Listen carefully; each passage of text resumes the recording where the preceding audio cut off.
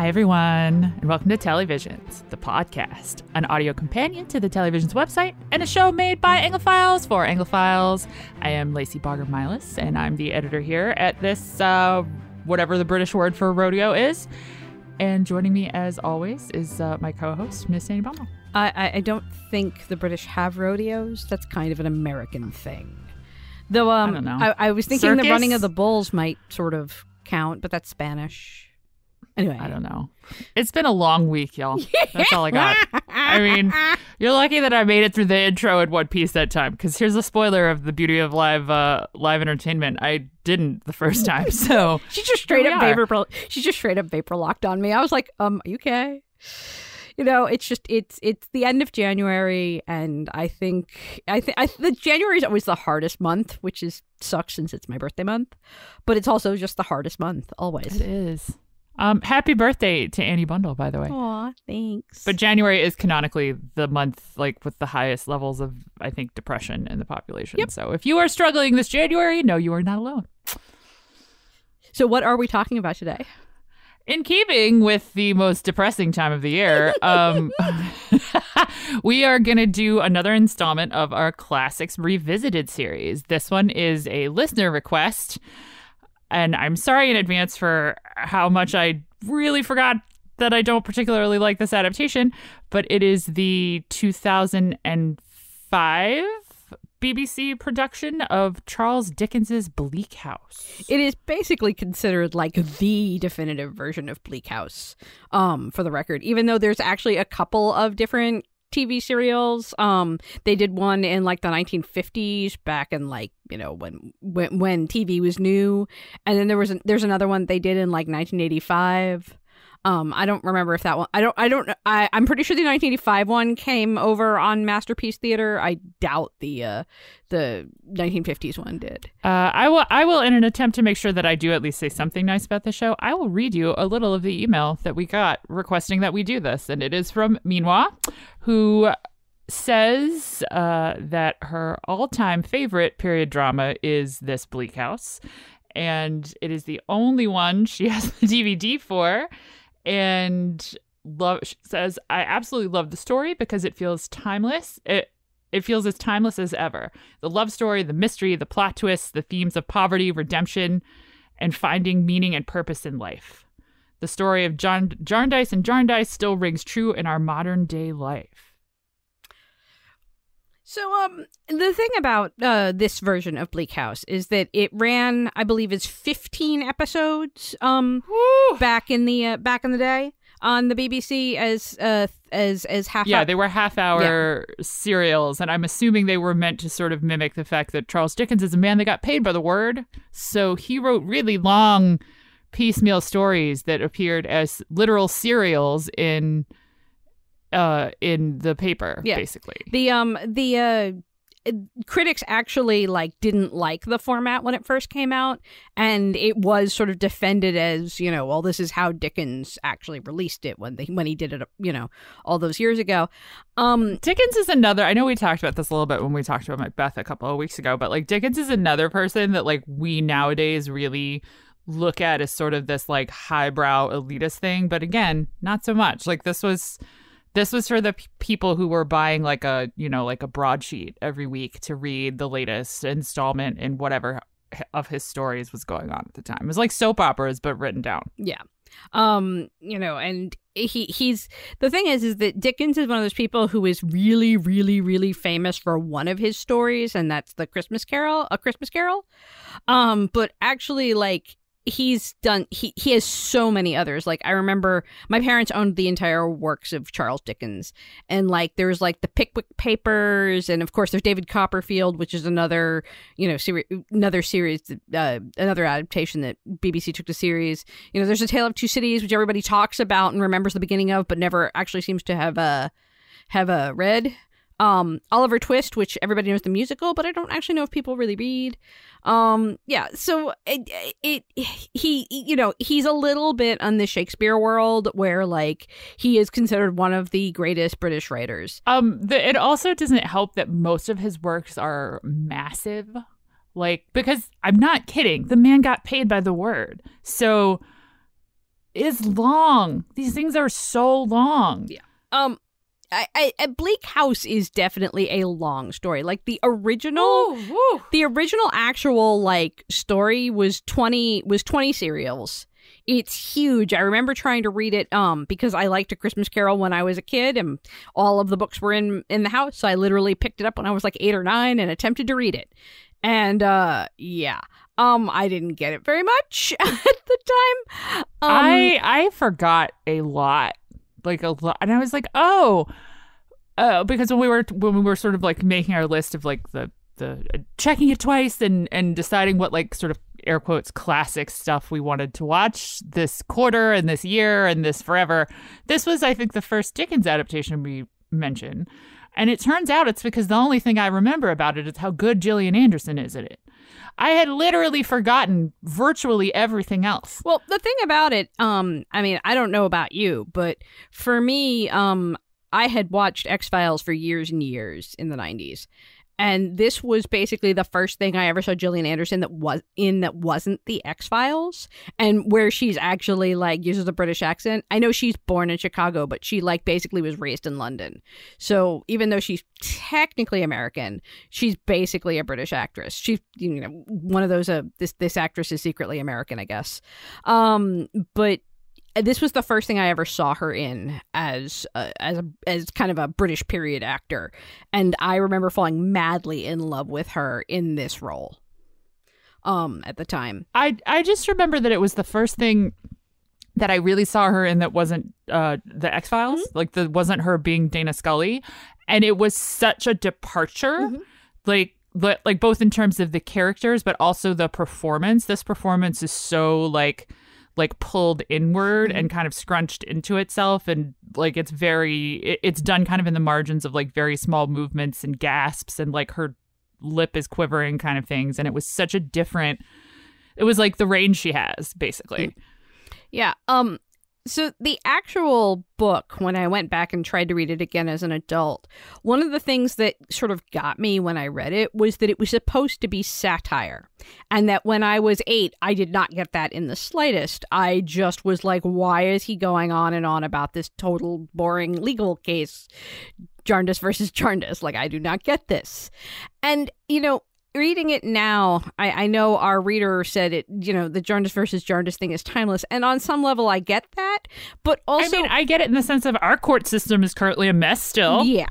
But I had to Google Chancery. Because basically the backbone of the story, for those of you who have also blocked out much of the plot of Bleak House, revolves around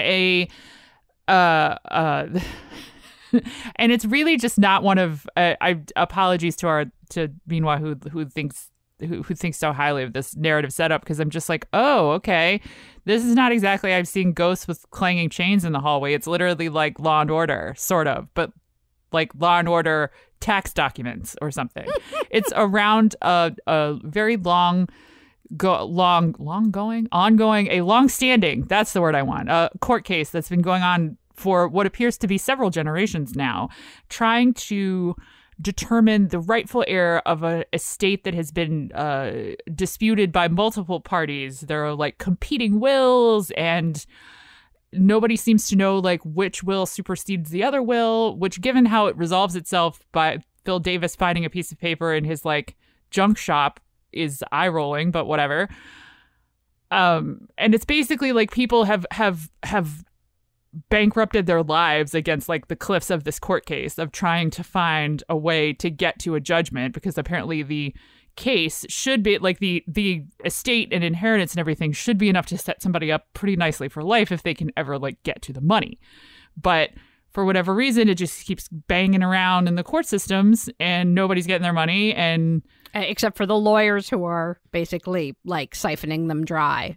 And that sort of, and I guess that is the timeless aspect. But the thing is that the Court of Chancery is not a thing that we have today in in America or really in England. Like this whole thing about like wills and so forth is really sort of not a thing in the same way that it was.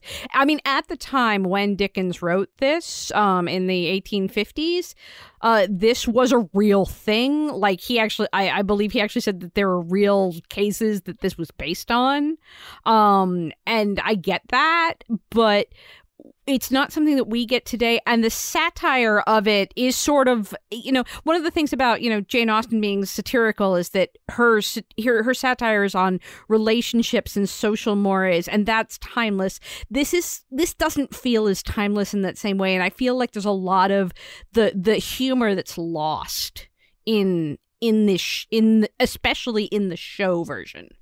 Yeah, the definition, by the way, I just Googled it again, of chancery is in process of litigation in a court of equity in an awkward or helpless situation.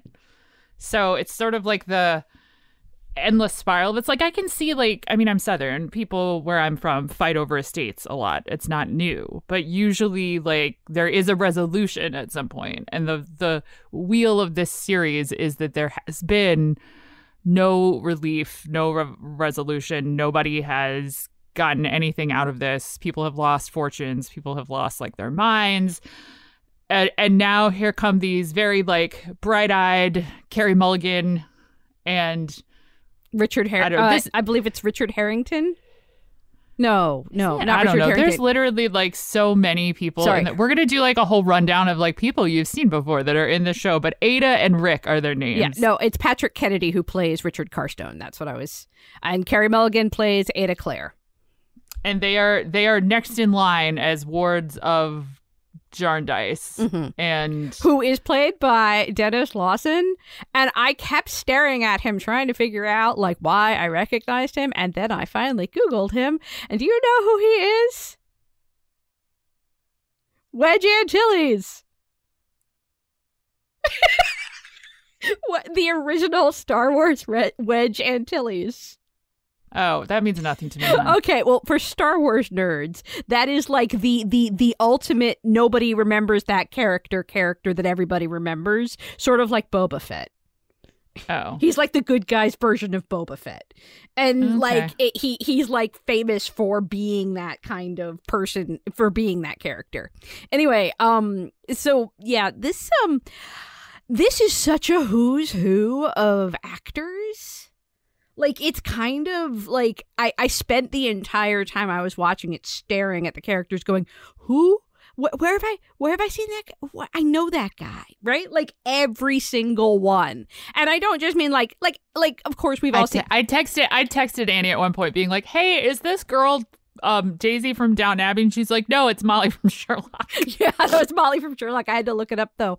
Because I have to tell you that my favorite random part of the show is the girl whose job it is to pick up Phil Davis's character who is in a wheelchair, and his name is Mr. Smallwood, and just sort of vigorously shake him every so often. Yeah.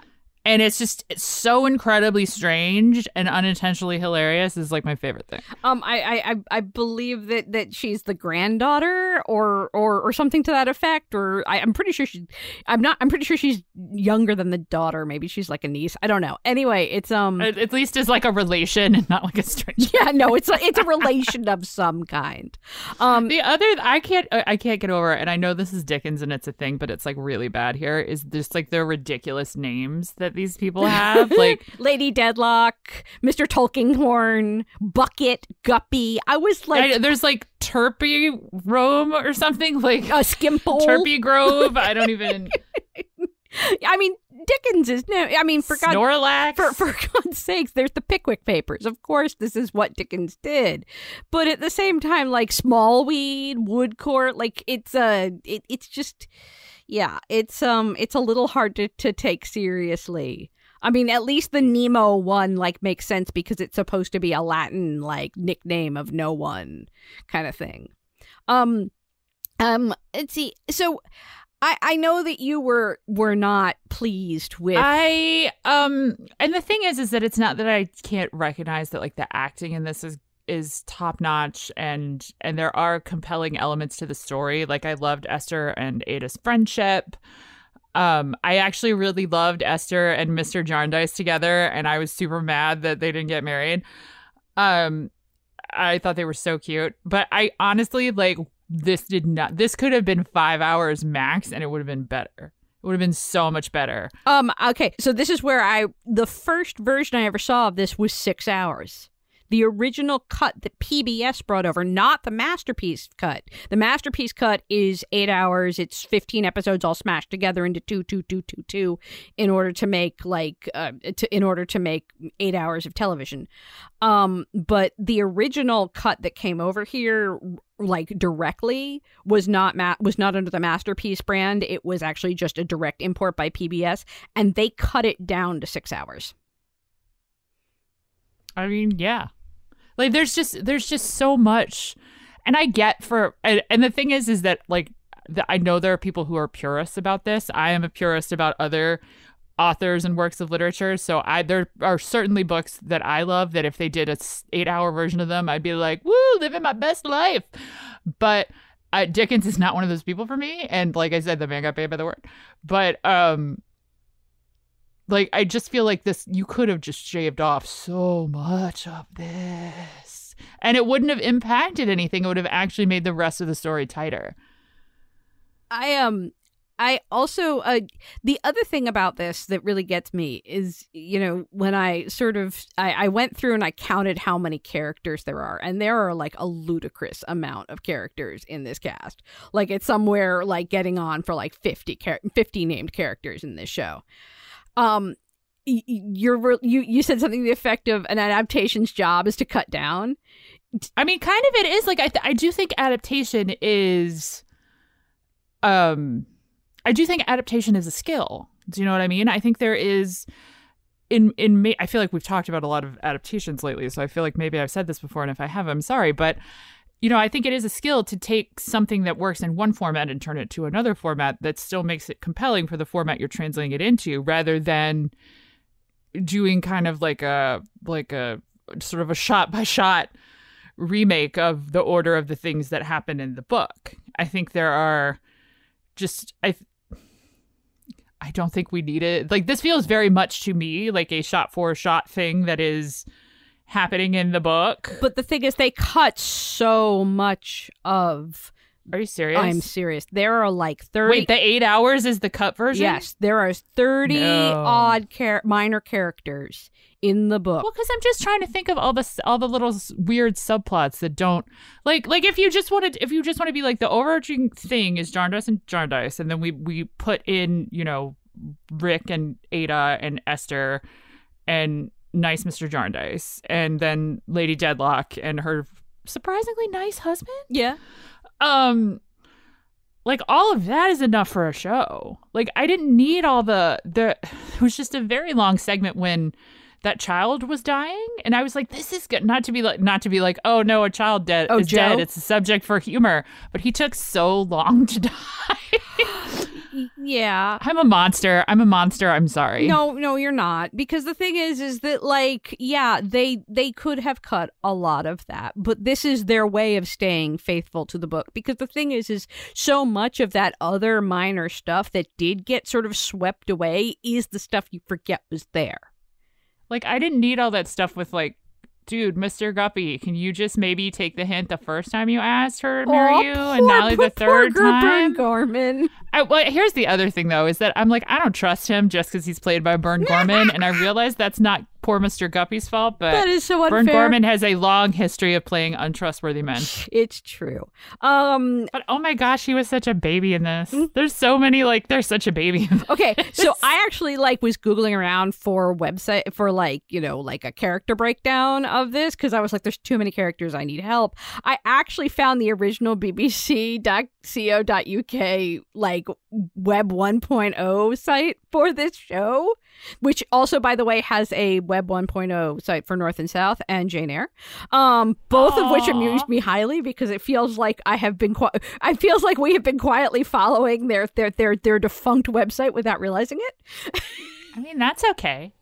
Like, the other thing is, too, is that I look at sort of the length of this, And I remembered something you said when we talked about Jane Eyre, and you were like, oh, they don't make them like this anymore. They don't really make them like this anymore either, Nope. because like this, ain't nobody got the budget to do 8 hours of Dickens. Well, I mean, okay, so I had to cover the Harry Potter 20th anniversary special that aired on HBO Max. I am very intrigued to see how this gets back to Dickens, by the way. Because he was discovered in David Copperfield.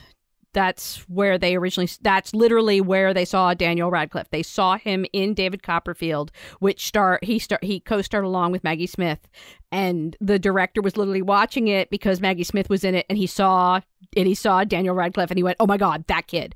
There he is! Oh my God, get him! Find his parents!" Right? Like that was literally like how they discovered Daniel Radcliffe. And because I was sort of inspired to go look and see that adaptation, I kind of went and watched that first before I watched this. So this I think if I'd gone into this cold and I literally had not watched BBC Dickens since whenever this came out, in the last at least a decade, if not more, I feel like this would have been a bigger shock. But they did a bunch of these right around this time. It might have been, maybe it was a Dickens anniversary in there somewhere. Yeah, they did a bunch of these adaptations that all sort of fit this same sort of style. Yeah, I double checked that I wasn't making this up. This version is from 2005. Yes, and the Dickens and the David Copperfield was from like 2009. So it's the same sort of 5-year period. They did a bunch of these at the time, and they were really popular, and they were really thorough. And they all had this look to them. They had this kind of what we would call Dickensian look. Like it was as old fashioned as they could physically make it, in a way that I feel like you just don't quite get anymore. Yeah. One of the things I've been watching along with this is The Gilded Age. Yeah. Which is, it's New York. It's a little later, and it's more like 1880s, but it just doesn't look like this. Yeah, like the sun exists. Yeah, it's a whole Don't thing. do that. But yeah, like Annie is really like struggling right now. Sorry, guys. You're right. They don't make them like that anymore. This is another one of those shows that was put out to pasture after Downton Abbey came through and blew everything out of the water. Well, it also to me feels a little bit like a required reading list version, if you get what I mean, because it's very traditional. Mm-hmm. It's very long. It's very all the boxes, except for apparently the other 30 characters that are in it. But it feels a little bit like this is TV to eat your vegetables with kind of thing, as opposed to like TV that's meant as entertainment. And I know that lots of people love this kind of TV, but I'm just talking in sort of like a broadcast sense. Like, you don't make this show for millions of people to watch it. But I mean, it's sort of the way that I feel about it, because it's funny, because you feel like because it's Dickens, you have to treat it with a certain sort of like reverence for the material. But if you like look at the actual sort of story elements of the narrative, this is like ridiculous melodrama. And if you had some fun with it, we'd all be happier. I'm sorry, Lady Honoria? Lady Deadlock. I can't say her name. Lady Deadlock literally wanders around in the rain and dies. She dies of exposure, which is a very nice way of hypothermia. After like a day? It's been a day. Okay. Let's talk about Jackie and Yellow Jackets, all right? People can die in a day. It's a day in a park where she's been wandering around with a shawl, whatever. It's because like that's melodrama. Okay. But the show plays it so straight because we think that Dickens is very serious. Like, I don't know how many people have seen the personal history of David Copperfield, the one that came out last year before that. What is time? Really recently. It came out in I believe it came out in 2020 during the pandemic. I think it went straight to streaming. Yeah, I think it finally made it into streaming maybe towards the end of 2020 or the beginning of 2021. Anyway, it's really like, it's Dickens, but it's really colorful, like loud, fun Dickens versus this, which is none of those things, but feels like it has to be serious because it's Dickens. It's the way some people approach Shakespeare. And I just think it's really like unimaginative. Well, okay, so let's actually talk a little bit about the BBC and how the BBC really has in their charter that they are supposed to do vegetables.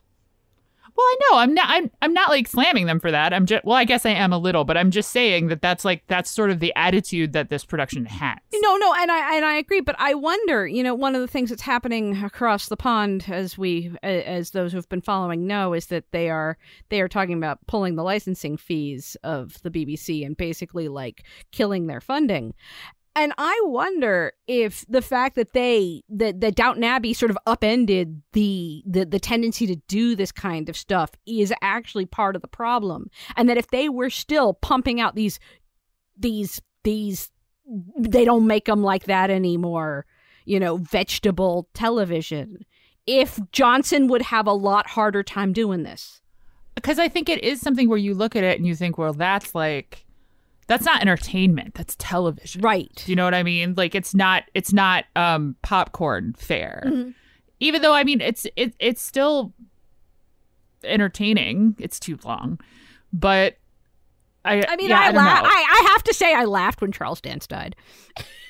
I know that man is cursed. And yes, it was a little bit of the Game of Thrones bit that made me laugh, but also I just it startled me so much that I burst out laughing. And I knew it was supposed to happen, too. Like, I knew he got murdered. I just forgot. And then suddenly it happened, and I was laughing. Nope. I totally forgot if I ever even knew. I don't remember. I probably knew and just forgot. But I mean, honestly, like, the who's who level of this, too, is also sort of the vegetableness of it. I mean, Carey Mulligan was, not a big name at that point. She got big later, but like you have Alan Armstrong in there, you have Phil Davies, you have Richard Harrington plays Alan Woodcourt, the one she marries, and he was in Poldark. That's though I had to sort of look up. Anna Maxwell Martin has been in so much stuff since then. Obviously Gillian Anderson is like killing it now, and Charles Dance, and yeah, I mean, honestly, poor Burn Gorman, who I do really love. Anne Reid, isn't that Anne Reid? Yes, that is Anne Reid, who shows up, and I actually, because I'd watched the Sanditon screener, I was like, hey, yes, everybody is in this thing. Okay, like everybody. Richard Griffith is in this thing.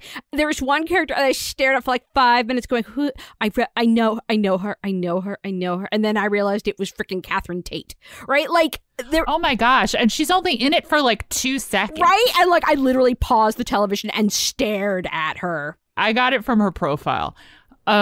But yeah, she's literally in it for like 2 seconds. Yeah, Timothy West is the really nice husband of Gillian Anderson. Like, just the sheer amount of names in this thing, right? Like, it is a who's who of the A-list of the time, and of the up-and-comers of the time, right? Like, I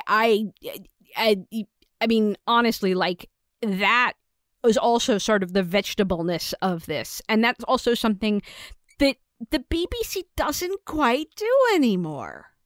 You don't get quite this same sort of, let's gather every single A-lister and like line them up and hand them costumes and tell them it's 1850 and go. Right? Like, you just, I don't know. Yeah. I mean, certainly not. And I actually, like, the thing is that to me right now, that sounds correct, but I don't know if in 2005, like, there's so many of these people that I don't know if they were people yet. Do you know what I mean? Like, that they were names. Well, no, I mean, like, okay. So, Alan Armstrong literally was the original Thénardier in Les Mis. Like, the original, he's the guy who literally, like, started that role. Charles Dance had been a huge person since like The Jewel and the Crown in the 80s. So no, these were like some of them, no, like you're right. Carey Mulligan, Anna Maxwell Martin were not, but they were sort of the next generation, and they were basically discoveries that sort of were catapulted out of this. Anne Reid was a big name at that point. You know, Phil Davies was a big name at that point. Like Bern Gorman was well known at that point. Like this is a really, I mean, for God's sakes, Gillian Anderson was famous as famous could be because of X-Files. Okay. Yeah. So yes, this is that kind of thing. And I kind of almost wish the BBC did still make them like this, but not quite like this, if that makes any sense. I do kind of enjoy this sort of vegetable programming for what it's worth. Like, I know you were like, oh my God, this could have been 5 hours at max, but I honestly didn't mind just sort of, I watched all 8 episodes while I was sort of working on other things, and I just had it sitting there, and it was just calming and nice and from another time period, but like a soothing one. It was a bit, it was a bit like All Creatures that way. Like, it not quite the way I definitely had to have the subtitles on just because there were so many people and I couldn't keep track of like half of their names. And there's just sort of like a middle section of sort of vaguely grubby looking men that are doing vaguely nefarious seeming things, and I had no idea which one was which, so I was like, I had to watch the subtitles to try to figure out who was doing stuff. Well, I always have subtitles on because I'm slightly deaf, but honestly I just sort of have them on because I just like them. I guess I like to read while I watch television. I'm weird. But yeah, I will say there are a lot of characters, and there's a lot of them where the names did not register. Like I don't actually know what Sir Deadlock's first name is. Like, I don't know. Oh, it's like Louis or Lucius, or I think it's no, never mind. No, never mind. Yeah, no, like, honestly, like, those things bounced off me. Like, I recognize names like Skimpole because they were so ridiculous. Roundswell. Like, what is that? Bowls. Okay, sure. Right? Like, Turvy Drop, I think, was when Jellybee or Jellyby. Like, I was like, Jellicle Cats? What? It sounds like cats. It's like, and that's Mr. Mistopheles, and that's Grisabella. Yeah, like, these are, you said Snorlax, and I was like, no, there is one that's actually really close to Snorlax. I think it's Snagsby, right? Like, yeah, I mean, when I make fun of the names that I make fun of them with are pretty close to the real ones. I just don't know what the real ones are exactly. But yes, Snorlax I just picture a Snorlax sleeping in an alley. And there's so many these characters that have these very similar sounding names or weird sounding names. They're all like the same character. They're these sort of like older gentlemen solicitors that talk, and that's like their job. And I was so hard to keep everybody straight. Yeah. Give me the dude with Judy vigorously shaking him every so often. At least I knew who he was. That's the thing.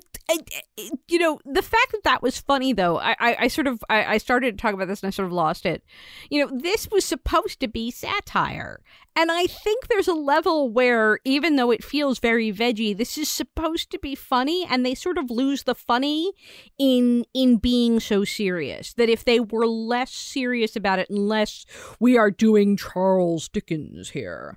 A little bit like Kenneth Branagh trying to do Shakespeare. Like, we have to be serious. No, you don't. Yeah.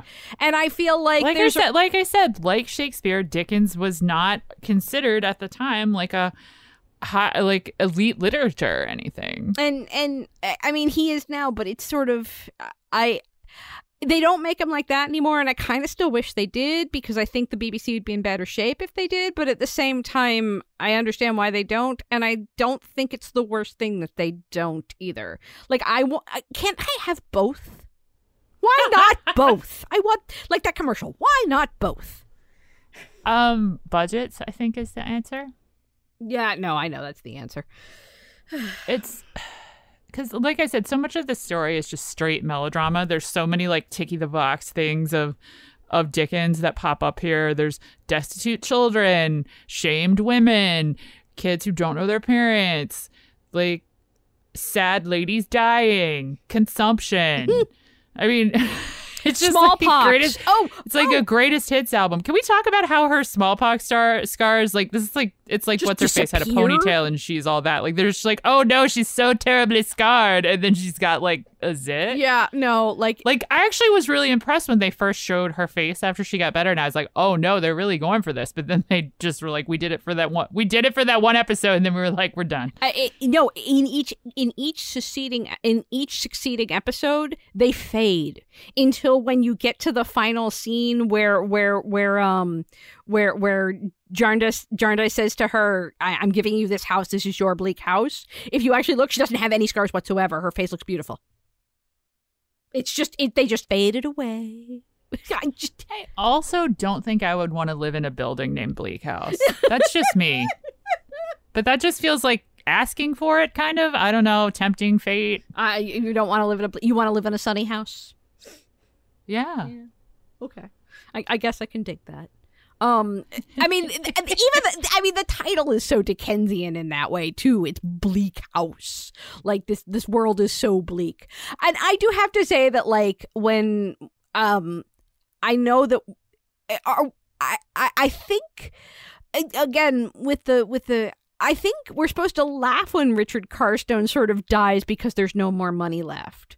That when he finally wins and he finds there's no money and he sort of just up and dies after that. I think it's supposed to be kind of funny. I was going to ask you what you thought of the ending.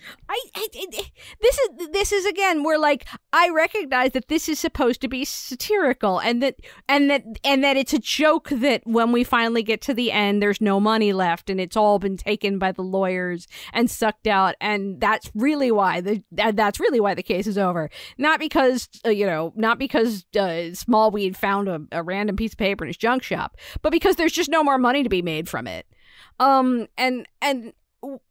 Like it's played so seriously that he collapses and he dies, and it's like I don't think we're supposed to be sad. I don't think Dickens wanted us to be sad. I think he wanted us to kind of laugh at this idiot who literally was so obsessed that, like, when the case ended and there was no more money, he died because he didn't have any life without the case.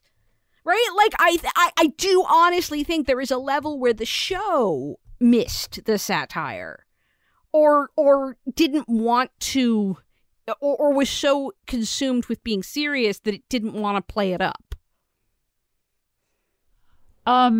Or is it one of those things where, like, modern audiences don't get the joke? Do you know what I mean? Like, we don't necessarily think it's funny that a dude killed over in court and started coughing up blood.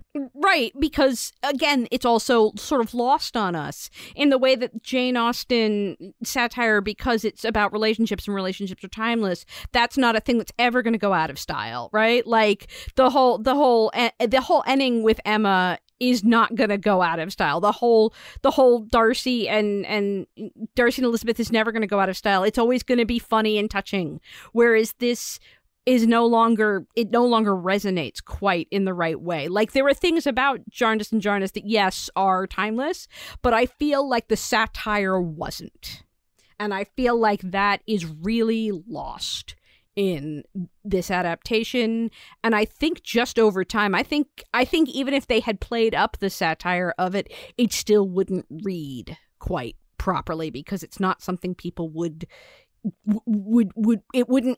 like, to understand satire, you have to understand what it's making fun of, and there's a level where we're just not doing that anymore. I mean, like I said, I had to Google Chancery. So, what do you think of Esther and her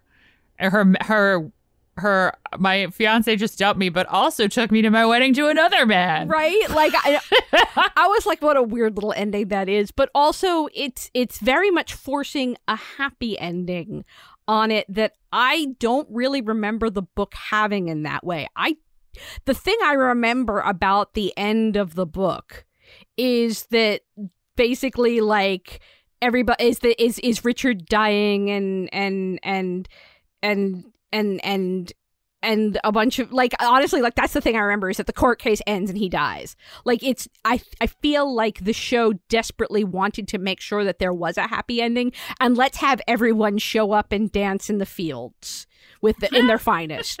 And I felt that also felt incredibly old-fashioned for an ending, in the same way that the Jane Eyre ending felt extremely old-fashioned. This felt very old-fashioned. And I don't think an adaptation today would end in that same note. Not like that. I mean, maybe it would. I have no memory of the end of the book, so you could pretty much tell me anything was in it and I would believe you. But you are, I think, right in the sudden jarringness of the tone shift. And I mean, at that point, we're 8 hours into this. You could take 10 more minutes. Like, we're in it now. No, like, you know, at least like make that. Let's go on holiday real quick. We'll leave tomorrow morning. I don't know. It felt really weird, and I'm just like, no man is that selfless. Plus I just like really rooted for poor Mr. Jarndyce, who clearly, like, I think it's obvious that he like loves her from the first episode, and then it got really weird where he's like, I loved you when you were a child, and I was like, this is really weird and uncomfortable. Yeah. Please stop talking. Yeah. Like, there's definitely a level where they also, even if the book hadn't ended like... It's like they suddenly have to make... Because he's obviously, like... he's kind. He loves her. He's this big house. He's relatively successful. Like, he is on paper like a great match. But I guess we have to make him look worse so she will... marry the ship's doctor. I don't know. I'm trying to remember. I'm pretty sure he breaks up with her much earlier, that he breaks up with her before the court case ends in the book, and she's already engaged to Wood Court by the time the court case ends. But I'm not sure. I may be misremembering. But I really... That's at least slightly better. Right? Because like, this is really like... I really felt like that ending was created to make sure that... And we all lived happily ever after. And we got the, like, really, like, suddenly her face is smallpox mark free. Mm-hmm. Like, her hair has got flowers in it. The sun has appeared from somewhere. Yeah. We need to have a happy ending on a show called Bleak House. Well, that's not really a show that's supposed to have it doesn't, like, I just don't, it's deliberate and it's pastoral and it didn't fit the rest of the tone of the show to me. But I mean, also that's the sort of thing, again, in the same way they don't make them like that anymore. Like Jane Eyre has this same sort of pastoral ending in the same sort of way. Like this is how we have a happy ending in this era of shows. I wonder too if, like, just sort of like TV as a genre, not even just like as a Dickens adaptation or a literary adaptation, had not yet realized that there were things that were possible that were not binary endings. Do you know what I mean? Where, like, endings could have some degree of nuance or like it didn't have to go entirely one way or the other. Like, we could have something in the middle and that could still be okay. I don't know.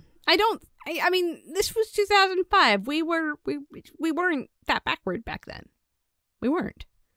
I don't know. It feels like a long time ago. It does feel like a long time ago, and the 90s were a different time. I know, but I don't think so. I think it's deliberate that there was a feeling that a period piece like this, in order to be the serious thing that they were doing, that this is how it had to end happily, or audiences wouldn't buy it. Like, and you've eaten your vegetables. Here's your pretty dessert.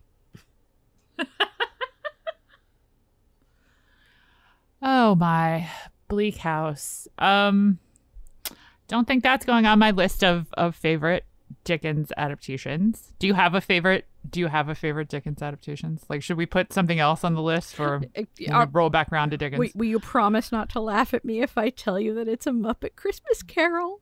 No, Greg loves It's a Muppet Christmas Carol. Greg's whole family does, actually. It's my favorite Michael Caine performance of all time.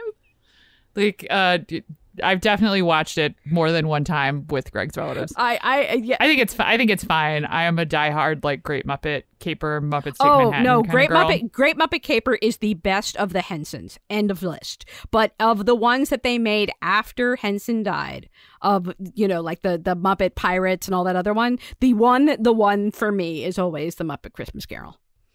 But of the three Hensons of A Muppet Movie, Great Muppet Caper, and Muppets Take Manhattan, Great Muppet Caper forever, because Diana Rigg literally turns to the camera and says, "Oh, it's plot exposition. It has to go somewhere." My friends and I used to use that as just to say that all the time. Do I have a favorite piece of Dickens? Let me think. Well, I do love the musical Oliver. It's got great songs, which is kind of funny when you consider the source material. But Team Nancy Forever. Die Bill Sykes. What else? I don't know. I have such a love-hate relationship with Great Expectations. Like there are pieces of all the various Great Expectations, including one where Gillian Anderson is Miss Havisham, that I enjoy. But I don't know that I feel like anything has really nailed Great Expectations for me. If I were to try and come up with a serious answer to this, No, I think Muppet Christmas Carol can be a serious answer. I mean, it really is of all the Christmas carols, and there are a lot of Christmas carols. There are a lot of Christmas carols. Right? That really is, because it's so silly and it's so fun, and it's, let's just be fun. Yes, but that's because they embrace it with that spirit. If you look at the Dickens story, it's literally ghosts jangling chains and skulls and things. We've just chosen to make it fun. We could make other things fun too. I also have always had a soft spot for The Mystery of Edwin Drood. Though that's another musical that is not but that's not a TV. There's not a TV. Well, there might be a movie. What is what is the thing with making? Yeah. What is the thing with making musicals out of Dickens? Yeah, I just love the stage show. So yeah. I'm trying to think if there is an actual movie adaptation or a TV adaptation of Dickens that I genuinely love, and I'm not really coming up with one that really has just sold it for me in that way. There's always something about it that doesn't quite work, or is trying to be too serious, or doesn't nail it properly. Yeah. The musical Oliver. You know that the reality show I'd Do Anything, which was Andrew Lloyd Webber casting the musical Oliver, is how Jessie Buckley got discovered, right? She won that show. That's where she came from. I did not know that. I was Nancy in our 8th grade Oliver. Yeah, which when you think about it, really? We're in middle school doing this play where a woman gets straight murdered on stage? I had to roll out of the way so somebody could hit a sack of, I don't know, flour or something. Yeah, that.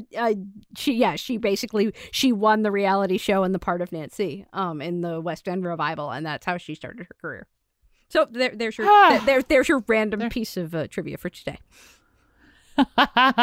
And that is that for this edition of Classics Revisited. If you have a air quotes classic, I think our definition of classic is fairly flexible if you make a good case for it and we feel like watching it. Let us know at televisions@weta.org. We did the one I wanted to do, which was North and South. So I guess we can do ones that other people want to do for a while. I eventually want to do the Lord Peter Wimsey's, or at least Gaudy Night with Harriet Walter, but they're not on streaming, so it's a problem. Oh yeah, please try to rec us things that are easily findable. Yeah, I literally cannot do that one because it is not on streaming, and I cannot make her watch him. I cannot make her understand how much Harriet Walter imprinted on me in my teenage years in that show until somebody puts it on streaming. So somebody get on that. Thank you. Mm-hmm. Anyway, so yeah, send us your suggestions of things that we should watch, and we will see. We're trying to do I think at least one a quarter because it's fun. So let us know what you think, what we should watch.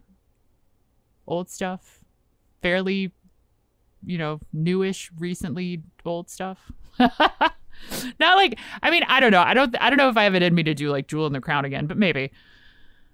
Or Brideshead. Like, I feel like Oh, like OG Brideshead. No, like OG Brideshead. Like not Lady Mary's second husband Brideshead, but the original. Like that. Like Jeremy Irons. Yeah.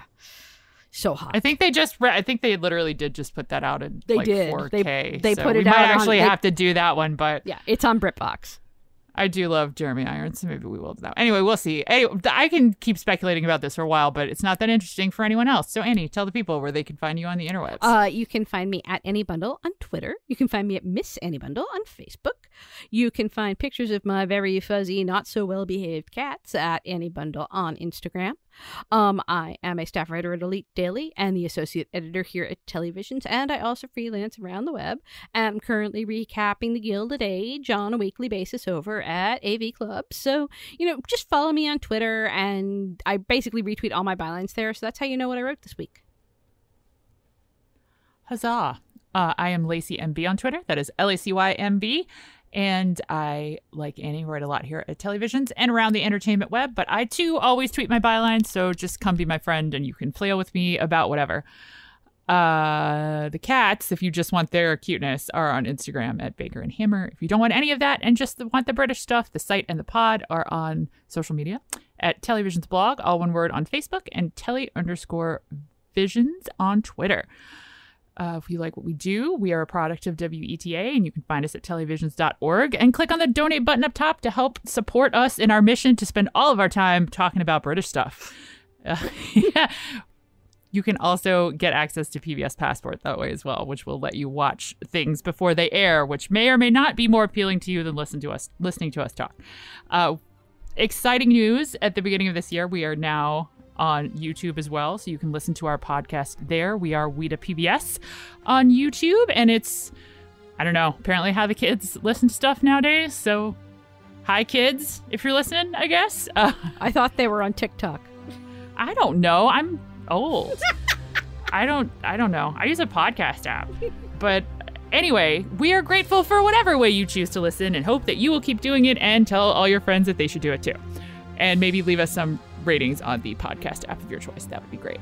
Like I said, we're at televisions@weta.org if you have thoughts, requests, feedback, or just want me to shut up, but please say it nicely if it's that latter bit. And as we head into another cold and horrible month, it's literally like 20 degrees outside my house right now, and I'm not about this life. Take care of yourselves, take care of each other, buy some COVID tests, upgrade your mask game, wear that mask in crowded spaces, get boosted, get vaccinated, and let's just do the best we can. Thanks for listening, and we'll see you next week.